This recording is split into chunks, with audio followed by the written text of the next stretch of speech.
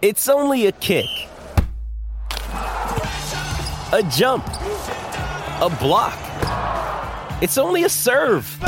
It's only a tackle, a run. It's only for the fans. After all, it's only pressure. You got this. Adidas.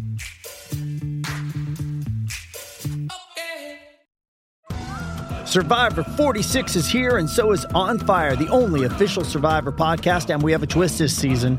The winner of Survivor 45, Dee Valladares, will be joining us every week. We're going behind the scenes of the biggest moments, the how and the why things happen, and the strategy and analysis you can only get from someone like me, a Survivor winner. Listen to On Fire, the official Survivor podcast, wherever you get your podcast.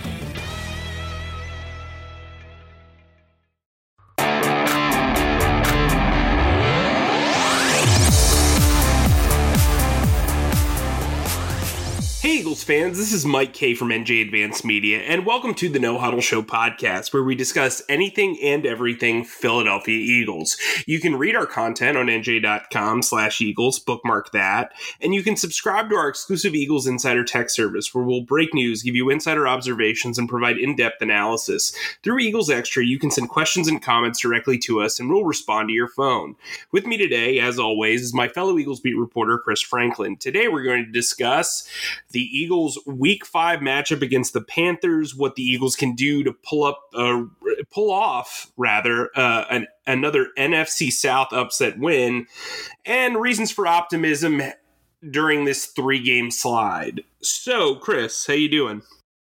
Not too bad, man. You know, I know this is a whole different other sport, but when it comes to Ernie Banks, he used to always say, let's play two. And the Eagles are about to start an important stretch here with two NFC South teams within the span of a week. So it's going to be an interesting week to see where this team stacks up, man. How are you doing? Well, I got to see the new James Bond flick last night. How was it? Oh, it was terrific.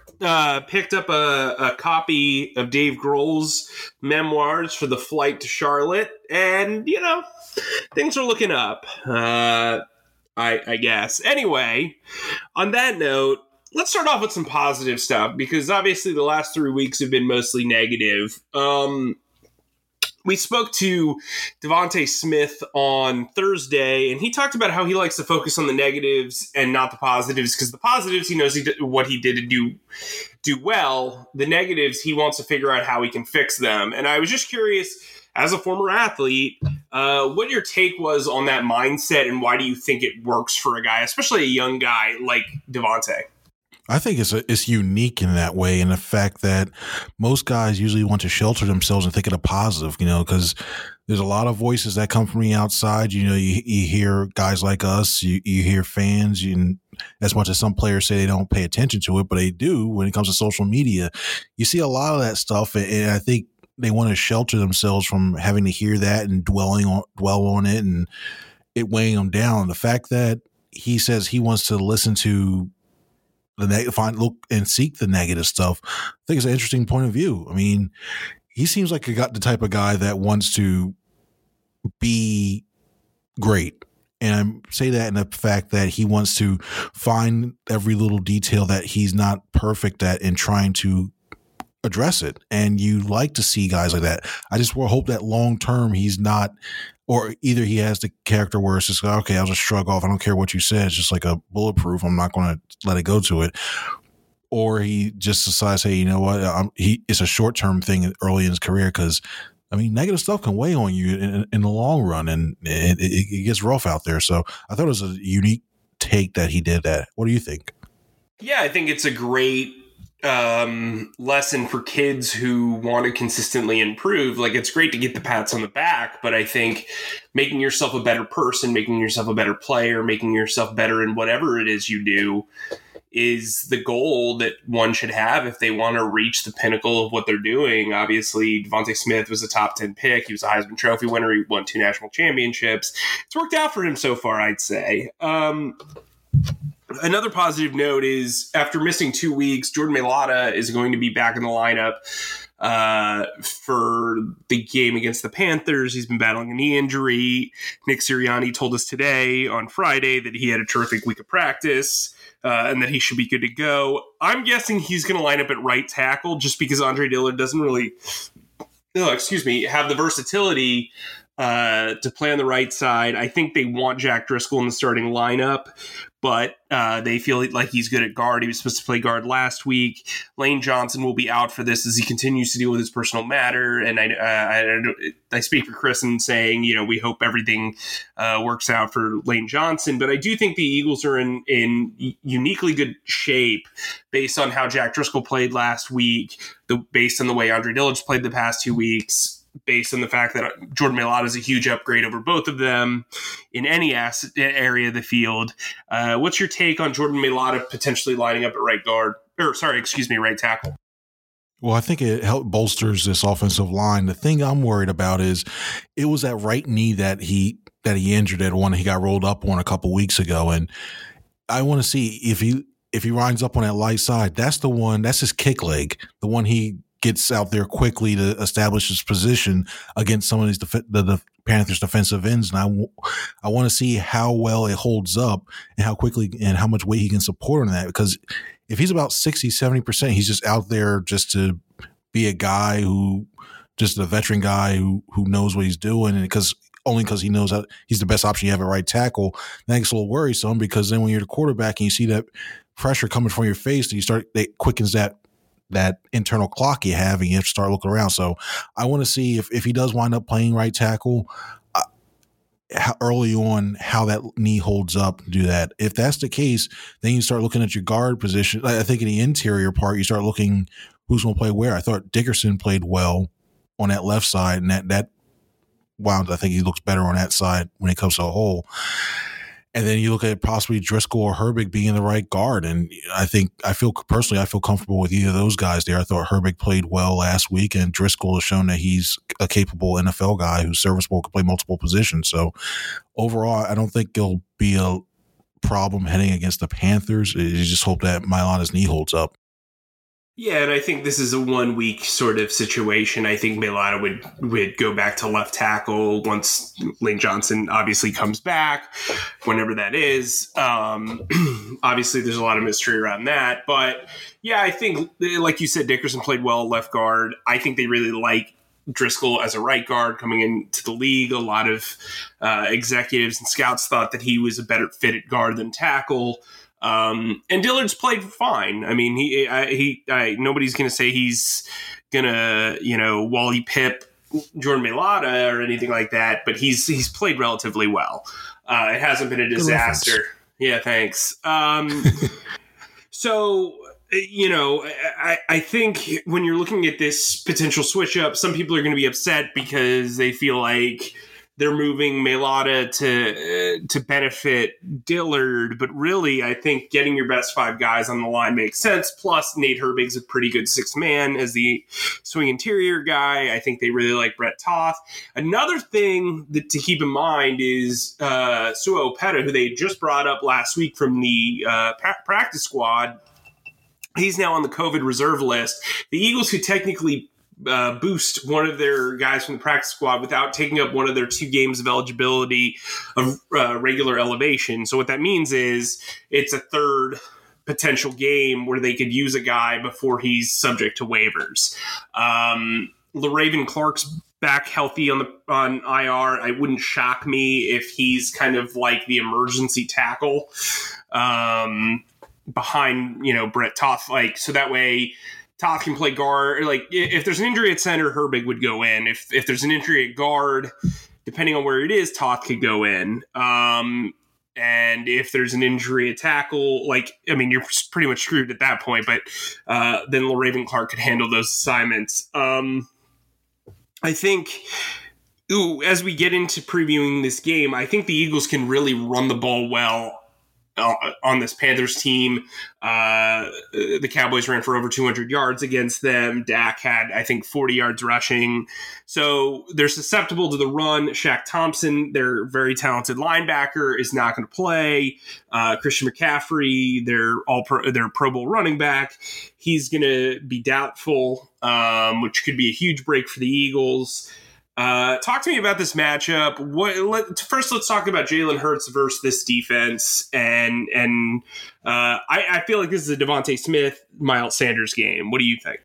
It really was. And I'll start out with this saying I was really shocked that the Panthers tried to use the two high safeties a lot early on in that game against the Cowboys, looking at the film again, because I thought they would learn their lesson, see what happened against the Eagles, but they did that early on, and it's made me scratch my head a little bit.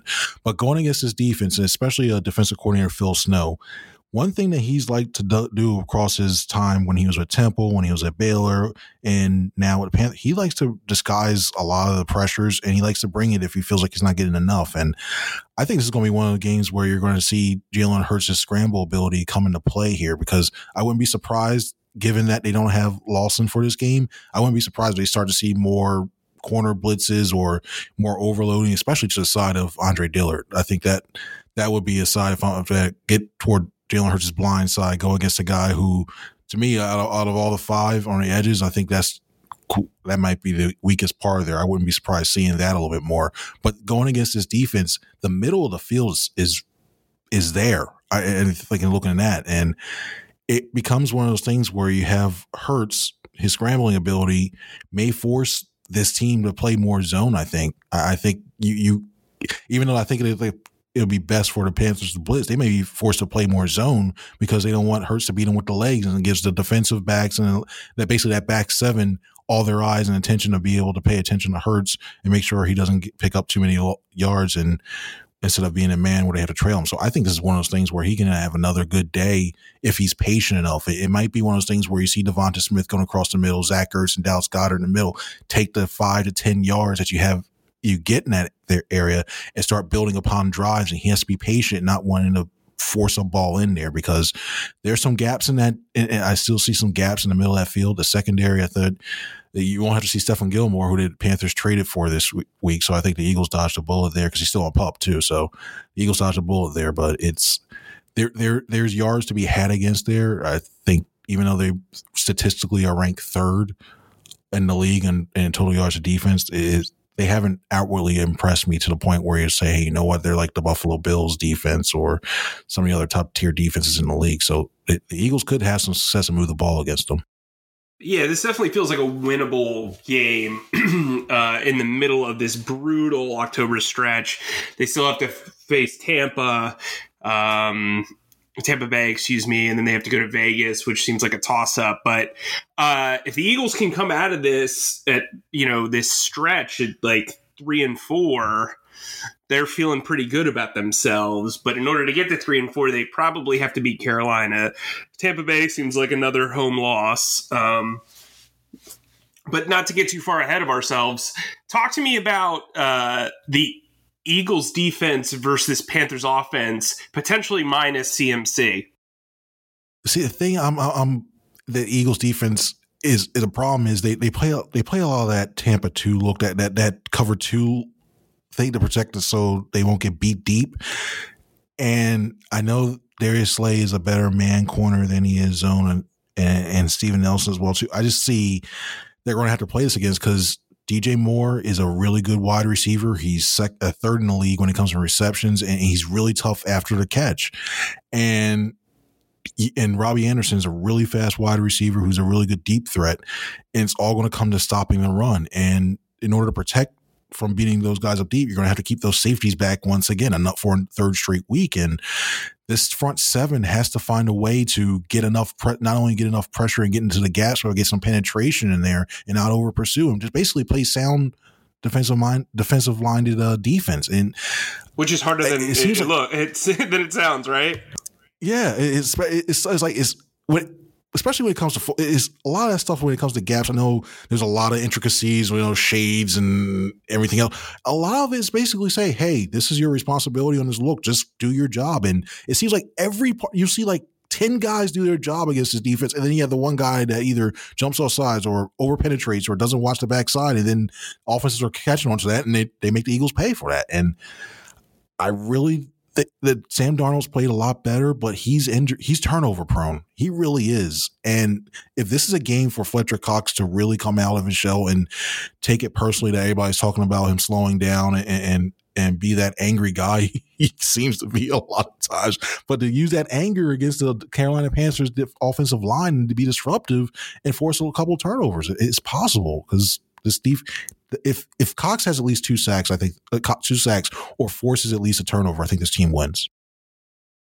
Yeah, I think they have to win the turnover battle. I think it really comes down to Jalen Hurts outplaying Sam Darnold. Like, obviously, they're not playing against each other in a literal sense, but I think if Jalen Hurts has a game like he had against the Chiefs or against Atlanta, they win this game easily, actually. But they need to run the ball. And look, I think the narrative about running the ball more has kind of gone out, out of our brains. Like, it's been like a overused narrative. I just think you can really run on this team. And I think Miles Sanders and Kenny Gainwell are probably the 2 freshest backs in the NFL right now. I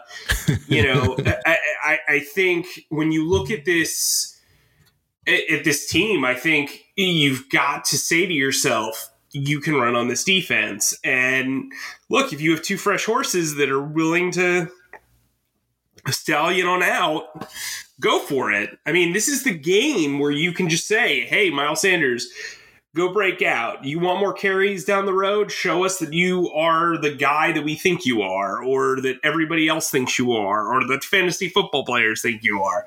I think this could be a really big game for either Miles Sanders or Kenny Gainwell. If they run a lot of hurry up, I think Kenny Gainwell is going to get a lot of action.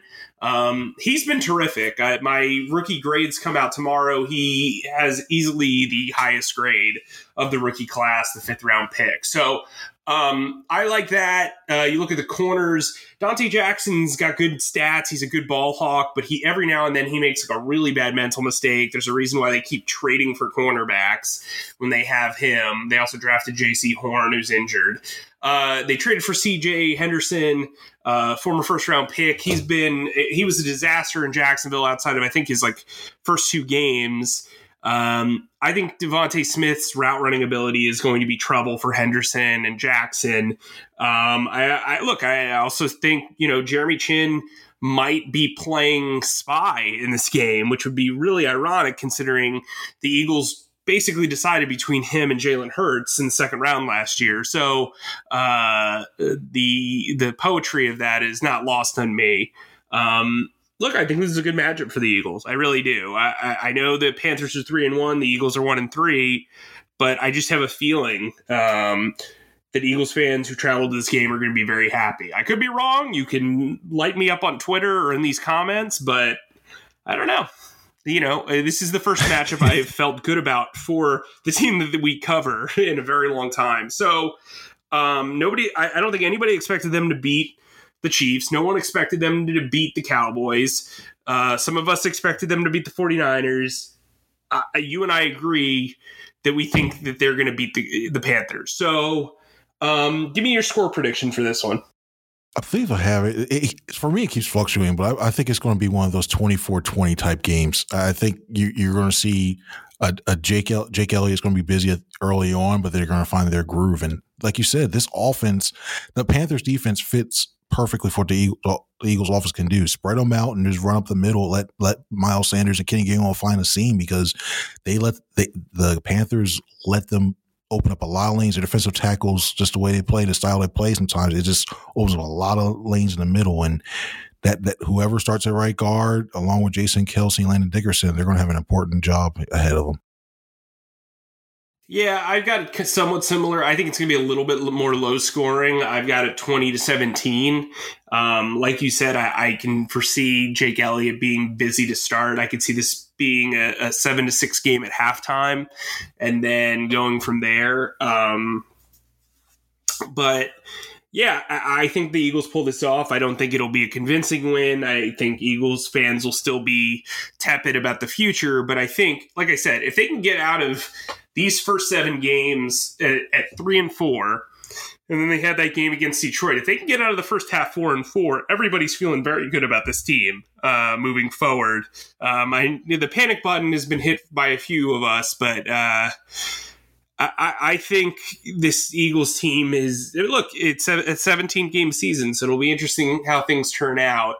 Guys, thanks for joining us. Remember, you can subscribe to Eagles Extra by going to nj.com/text. That's nj.com/text. Chris and I have a lot of fun on there. You get instant updates, breaking news, instant analysis, in-game analysis, and we'll do some fun stuff in the coming weeks. Also, remember to subscribe to the No Huddle Show podcast, wherever you get your podcasts. For Chris, I'm Mike. We'll talk to you after the matchup against Carolina.